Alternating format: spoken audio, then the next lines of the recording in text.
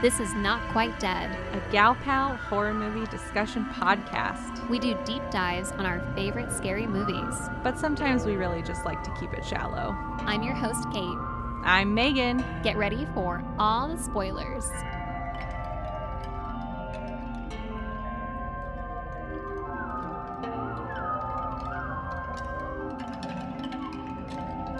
We're going to camp. I'm really excited to talk about this one with you. I have so many camp questions and assumptions. Oh, I'm so glad because I love talking about camp. I think that camps are an underutilized modern setting for horror movies. Yeah, the setting is so monopolized by Jason that it feels like you don't get enough diversity in the campground setting. So I was happy to see them return to camp in 1978. Me too. I think that so many things about the camp setting are rife for horror. I mean, it's typically very rural, typically run by a bunch of hormonal teenagers. And then there's a bunch of children of varying ages in the mix. And for some reason in these movies, there's always like one adult. And they're in the woods or they're by a lake. There's just like so many things could go wrong in a camp setting, especially an overnight camp setting. And so the fact that we have like a million Jason and Friday the 13th movies and then like Fear Street Part 2, which is like so very obviously riffing on Friday the 13th is kind of a bummer. There's even a quick cutaway scene of one of the former murderers, and the guy looks like Jason. He's got a mask on. I don't know what he's holding. It happened so fast and I didn't catch it, but he's drowning somebody in the lake. And I was like, "Oh, that's a very nice but obvious shout out to Jason," which I thought was cool. Yes. I love the idea that Jason is somehow part of this like decades long cycle of tragedy. Oh my gosh. They have 300 years of killers, right? Because every generation needs to have a sacrifice. And so, how long is a generation? 25 years? Sure. I'll, Sure. I'll, Let's call it 20. I mean, Let's call it 25. I guess it depends on the parents, right? Like, Yeah, if we're averaging it. sure. Yeah, let's say 25 years. So That sounds that's good. at least 12 different types of killers. Yeah. Yeah. It's a lot. So I could see Jason being in the mix. But in this movie, we have Tommy, which is not. I mean, not that Jason's a scary name, but we associate the name Jason with Jason. Right. But our chaotic, evil murderer in this one is Tommy. He was so sweet, too. I know. It was really like interesting to see them like so quickly develop his character and then just like pivot to like, and now he's a murder machine. Kate, we need a really quick plot summary so we can get into this story and make a really quick mini-sode. This one is taking us back in time. So at the end of Fear Street Part 1, 1994, the kids find C. Berman, who is the only survivor of the Camp Nightwing massacre, who had died and been resuscitated, which seems to have ended the curse, or at least stopped the murders happening. So, this story is the retelling of what happened at Camp Nightwing when camp counselor Tommy gets possessed by the Sarah Fear curse and starts killing campers and counselors. And C. Berman and some of the other campers want to understand how the camp nurse, Nurse Lane, was herself seemingly possessed and go on this investigative journey to discover that she has information about which things. She's got secret burials on her property. She's got tunnels under her house that lead back to the camp with weird Cronenberg style body part masses. There's a lot going on uh, around this camp. Kate, have you ever gone to camp? I've gone to day camps, which I feel like isn't camp, honestly. Aw. I mean, you grew up in the mountains, so those must have been pretty fun. I grew up in the mountains, but that's not where I went to camp. Oh, So you camped in the suburbs. I did surf camp Oh, twice, which is usually anywhere from 2 to 5 days long, and you go out at, like, 7 in the morning and they just, like, strap you to a surfboard and kick you out into the oh water for, like, God. 8 hours. They don't even teach you, they just throw you in the water. They're very loose with the teaching. I mean, they're like they're like high school kids who are just like, "Oh, it's surfing. You just stand up and then you're fine." Oh god. And and then I did a YMCA day camp, which I think was the closest, like, kind of true camp experience I had because they did, like, some games and, like, songs, and we did, like, craft type things, and we had to put on, like, a little musical style Oh my gosh, show how at the cute. end of it. Oh Yeah, I man. mean, I was 13, and so I was like, "This is very uncute." Of course. Do you have any pictures or recordings? I might have been 12. I don't think I do. My Dang it. grandmother might, but I don't wanna know. I don't wanna know about any of it. I feel like we have talked about Blue Lake on this show enough for our regular listeners to maybe know Blue Lake, but Megan, tell us about your camp Oh my experience. gosh. I have been going to camp for most of my life actually. I was in Girl Scouts growing up for over 10 years. So I did camporee and we did like sleepovers in each other's backyards and stuff when we didn't have a campground available. I also did a sleepaway camp for Girl Scouts. It was 1 week and we did a little bit of everything. It was a little bit of like archery, riding horses, crafts, hiking, Wow. whatever. And then Blue Lake, yeah, was my biggest camping experience. And I did that as a counselor. So I've been on both sides of the camp world. And boy, I just love camp. I cannot talk highly enough about my camp experiences. So I'm very excited to answer all of your questions, Kate. Okay. As I was watching this movie, I kept a running list of my camp assumptions, Okay, and great. I would love to run through them and have you validate or invalidate whether or not they're legitimate. Oh, I'm so glad because I kept a list too of things they got right and things they got wrong. So let's Yes, hear it. amazing. Okay. So my number one assumption is that all of the counselors are banging. No. And when it's lights out for the campers, it's like party time. Like they're like Oh drinking my and like gosh. sneaking into each other's rooms. All right. Well, I'm gonna say I'm gonna say it's partially true, but Okay. mostly not true, in my experience anyway. Kids would go to bed probably by 9 or 10 if we were lucky. Getting the kids to wind down for bed was always rough. They would always just come from an activity. It was a music camp. It was a fine arts camp. So we went to a lot of performances, like band performances and choir performances and plays and whatnot. So they'd be dying during those, right? In their seats, like kind of falling asleep. And then they get back all wound up, filthy from the day. And then they'd have to take their medicine and get ready for bed. Each cabin had 2 showers in it and 12 kids. So, Oh no. yeah. It was quite a slog at the end of the day for the counselors who were also wiped. Counselors could leave their cabins at night to come up to the central cabin in your unit and just sort of chill out. But you were supposed to have somebody in our cabins with the kids at all time, or at least somebody making rounds. We would hang out. We'd have to stay quiet, but we weren't wilding.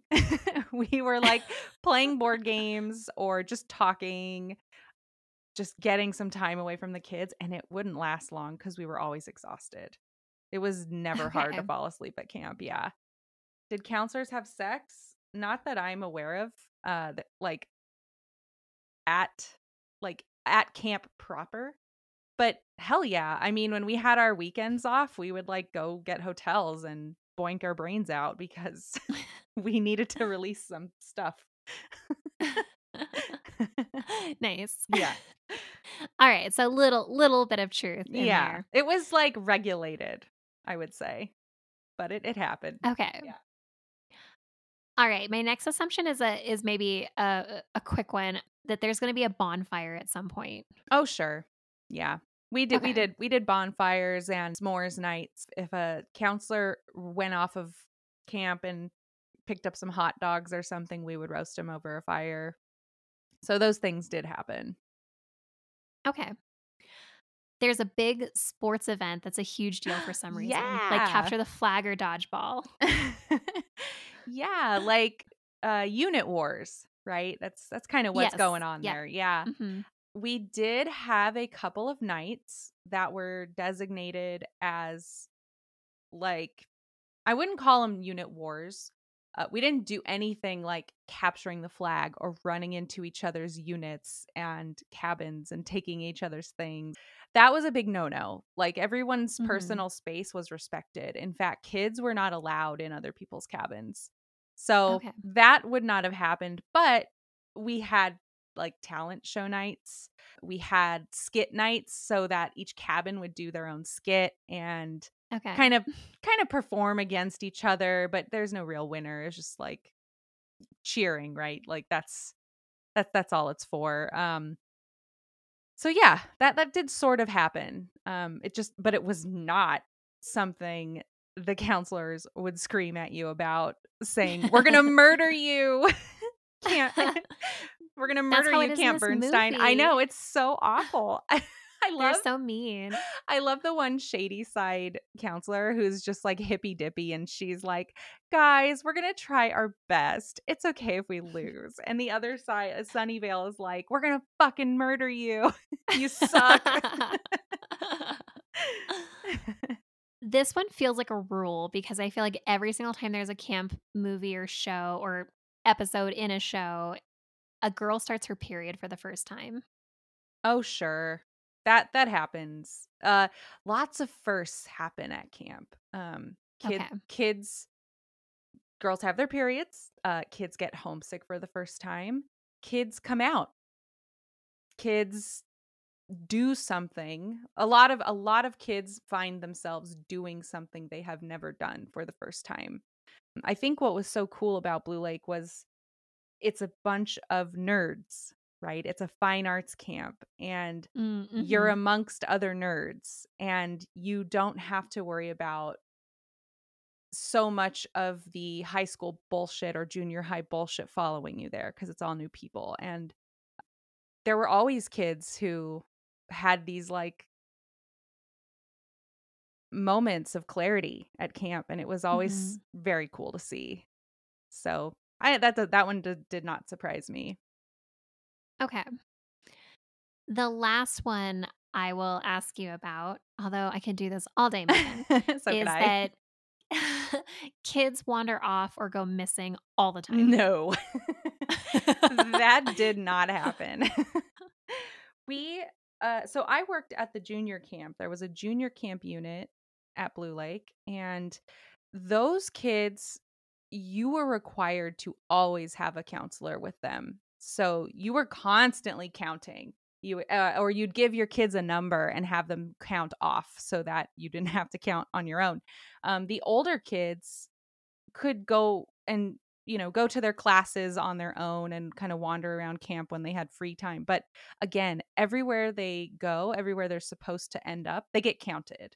So Okay. kids did not go missing, and we trained for this in like the last couple days before the kids first arrived, by having a lost camper search. And so if a kid were to go missing, You had a designated buddy and you had a designated area, and you would go with your buddy and you would just comb until the kid was found. And so we would cover the entire camp that way. I don't think I've ever experienced an actual missing camper. I feel like in these movies, these kids are so wildly unchaperoned. Yeah. I'm like I'm like, "Oh, so you're just, like, dropping it, like, 20 kids off and just letting them loose into the woods." Are these high schoolers in this movie? These are high schoolers, right? Running the They're camp? high schoolers. Yeah, Yeah. they're high schoolers running the camp, and then some of these campers are, like, late high schoolers because we have Ziggy, Mhm. who is 17, Mhm. and she has a flirtation with Nick Good, who ends up being our sheriff Nick Good in 1994, who is a camp counselor who's like 18. Like they they kiss at one point and it's taboo because he's a counselor and she's a camper. I assumed that nothing like that ever happened Oh, because that's happened. really?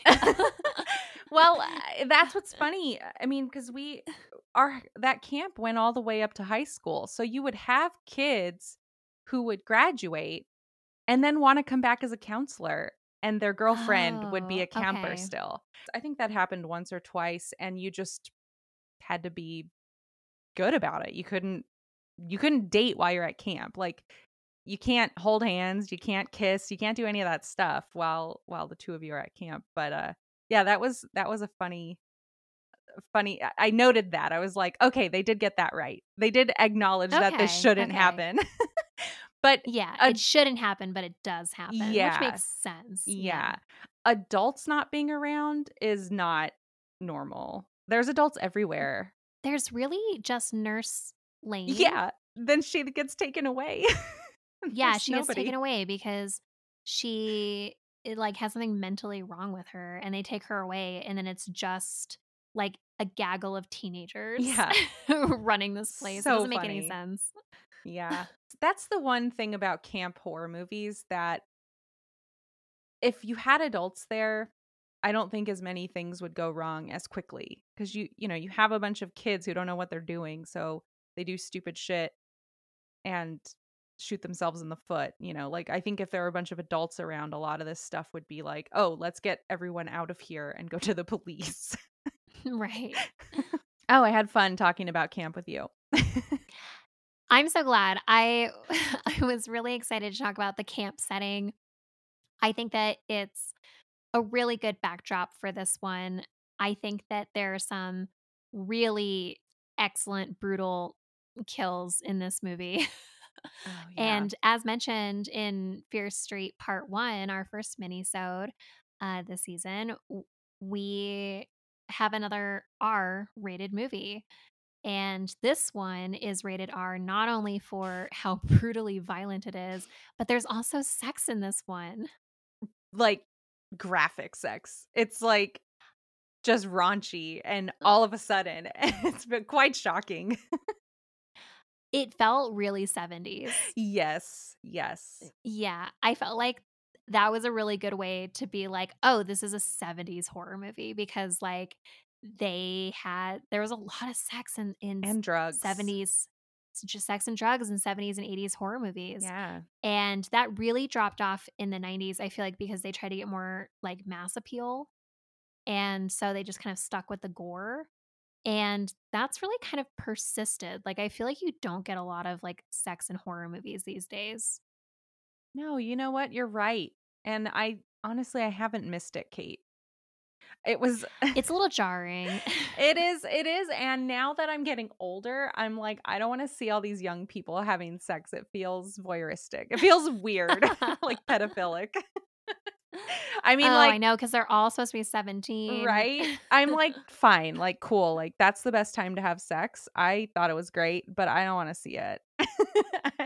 But, like, great, if you're that age, I'm sure you'll be fine with it.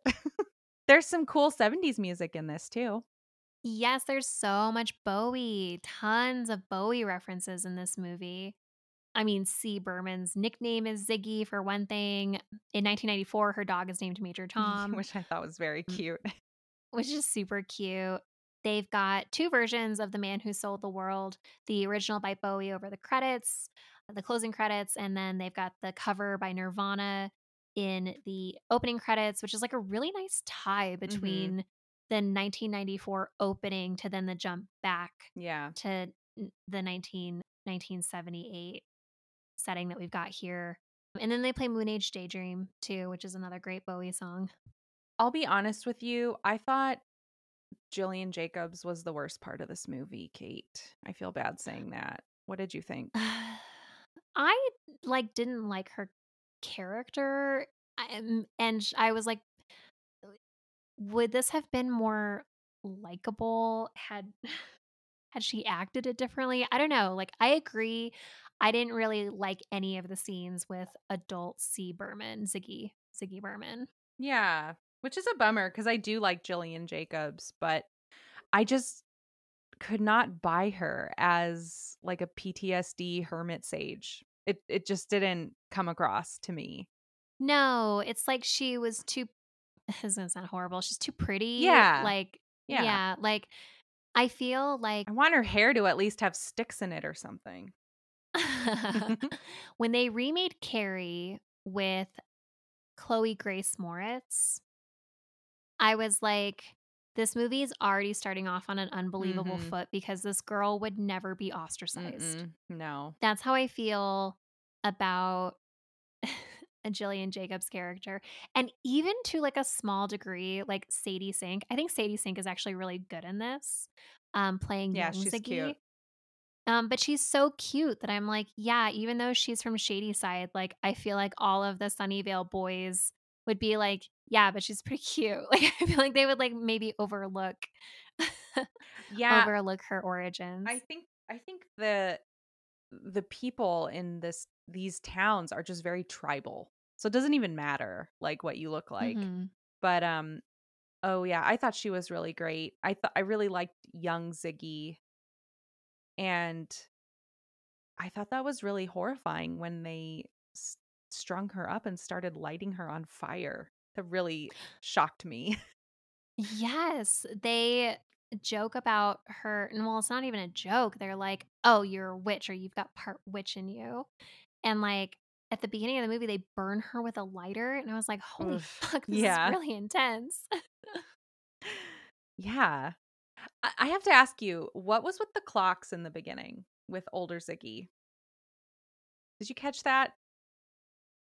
I did, but now that you say that, I don't know, did they resolve that? Like, why there were all the clocks? I didn't catch it. I mean, she just had alarms set for like every different task she has in her life, and she counts down the days between killings. I assumed they were related, but I could never piece together the clocks, and I was really hoping you would have an answer. Oh, no, if you're listening to this and you're like, "Duh, obviously the clocks had to do with this," please tell us Yeah, because I have no idea. I think that I had assumed that this was just, like, a result of her PTSD, that, like, she had maybe. just developed some unusual coping strategies or something, but I do not know what the connection is. Yeah.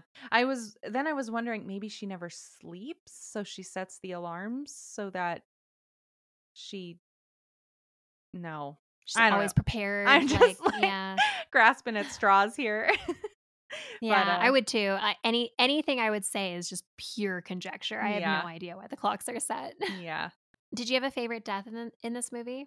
Oh, I did. And it it's my favorite death, but it's also like the one that makes me saddest. But it's the little boy who is on captive patrol. He's got like I think 3 Mhm. girls or yeah, 3 girls in the room where he's monitoring them. And he's so cute. He's like, "Do you guys want to play a game while we're in here like to make it less sucky?" And they're just like, "Shut up, nerd." Just so mean to him. They escape and Tommy shows up at the door eventually and he's like, "Oh, hey Tommy." And then Tommy bashes him in the face with a freaking axe. And I was like, Yeah, I "Whoa." just This straight movie. is that the one where he's decapitated? Like, he just I straight think so. decapitates him? Yeah. I get them all mixed up.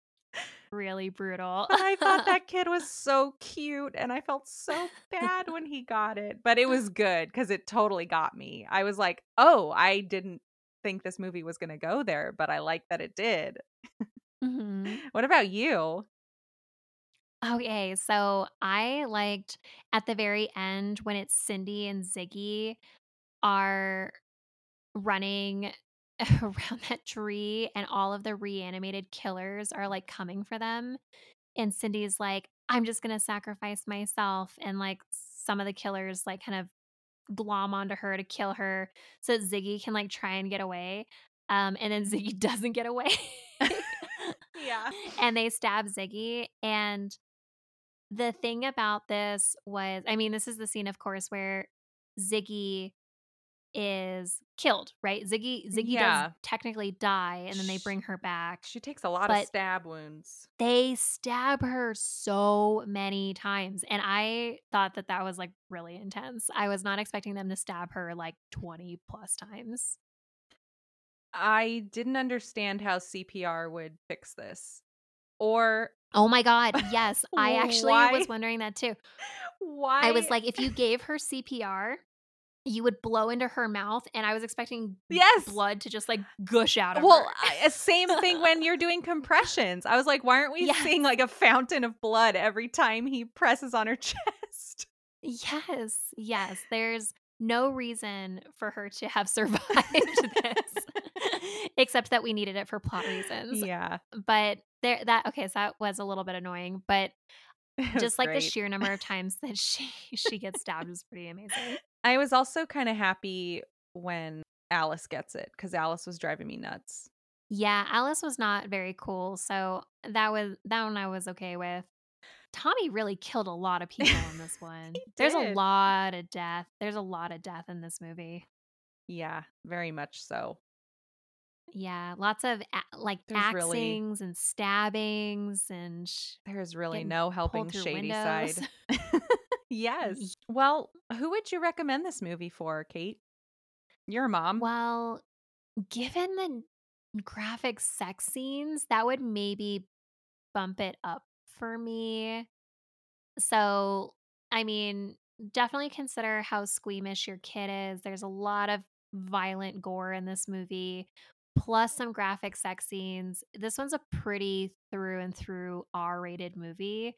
So you might want to wait until like 16 or so. I think it depends on your kid, right? Like if you've got a mature kid, maybe they can deal, but I don't know if you'd want to watch a graphic sex scene with your kid. Maybe just have them go watch it on their own. I felt the same way about this one that I felt about the last one, which is like Kate said, it just depends on your kid and what you and your kid what you and your kid talk about. I personally I'm trying to think, like, would I wanna watch this with my kid? That one sex scene isn't enough, I think, to deter me, but I do think I would probably, like, rib my kid just to make it awkward while that scene comes on, just to be a bozo. I think it's time for us to get into our second round of glow in the dark slash blacklight crafts for the Fear Street series. Hell yeah. Alright, Kate, I got your pictures. Let's talk about your craft. Okay, so my craft is a hybrid of two different crafts. It is a craft that I think would be really great for really little kids because the idea is that you take glue and you draw an outline in the glue and let it fully dry. And then you can give it to your young kids, and the glue acts as a border to keep whatever paint or materials in for the kids. So it's like helping them draw or paint or watercolor, like I did, within the lines really like securely. So I thought that that part was really cool. I use glow in the dark glue, and this is where I combined it with another craft, although I think that this combination part was very, like, middling in results. The idea was that you draw a picture with your glow in the dark glue, and then you set it with salt.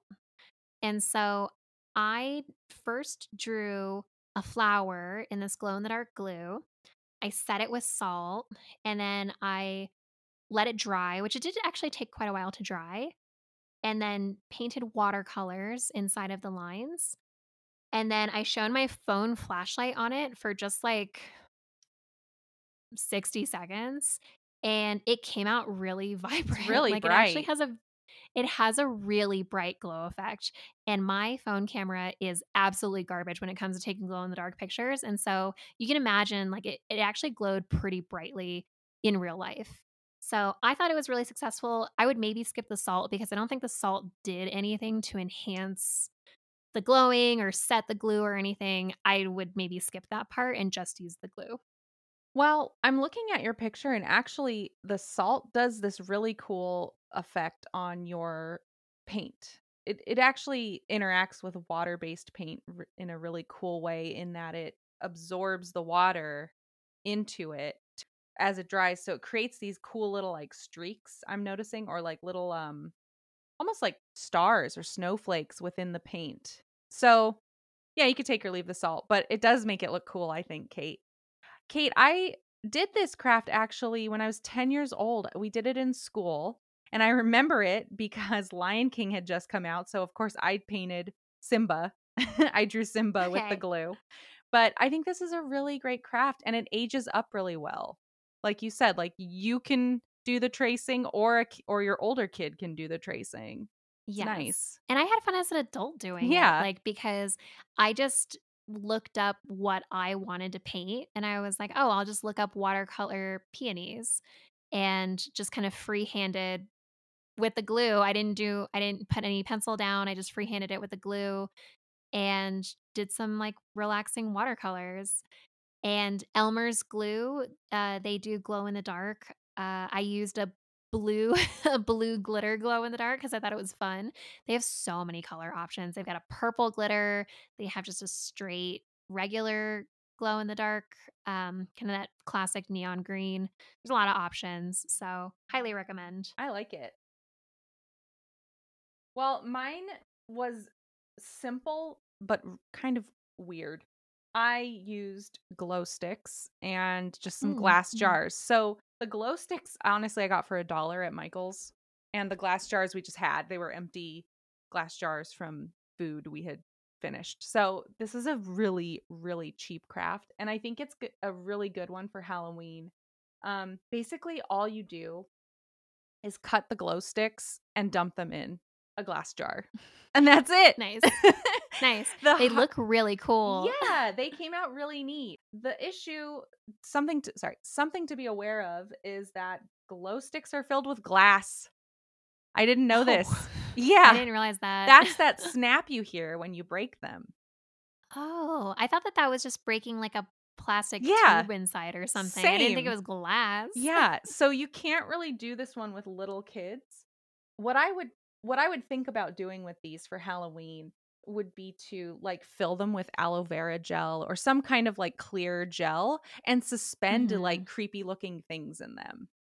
Oh, that's a I good think that would be idea. kind of a cool decoration. But this is one of those crafts where you have a foundation, it's a glow in the dark jar and then run with it. Do something else with it. I think if you fill them with water, they supposedly last longer, so maybe you could stick some flowers in it or something. Probably Mhm. dead already, but, they make for a cool little decoration, and they were really cheap. I love it. They look so bright and colorful. I can imagine just on a porch for Halloween having your jack-o'-lanterns and then your glow-in-the-dark neon lanterns next to it. What a fun, easy craft. I love how cheap it is too. Like, Mhm. I didn't want to, like, break the bank on, like, any of these glow-in-the-dark crafts. The most I spent is not a spoiler for the 3rd one because it was the acrylic paints in my first craft from our Fear Street Part 1, and I need to go back and try and use those acrylic paints in some other in some other applications and see if I can get some good glow effects from them. I was able to keep this craft pretty low cost because I already had watercolor paper, I already had watercolor paints. I literally just bought the glue, which I think was a couple bucks. Well, we have one more Fair Street left, which we will cover 2 weeks from now. We hope you guys will see us there for that. And in the meantime, enjoy Scary Stories to Tell in the Dark coming next week.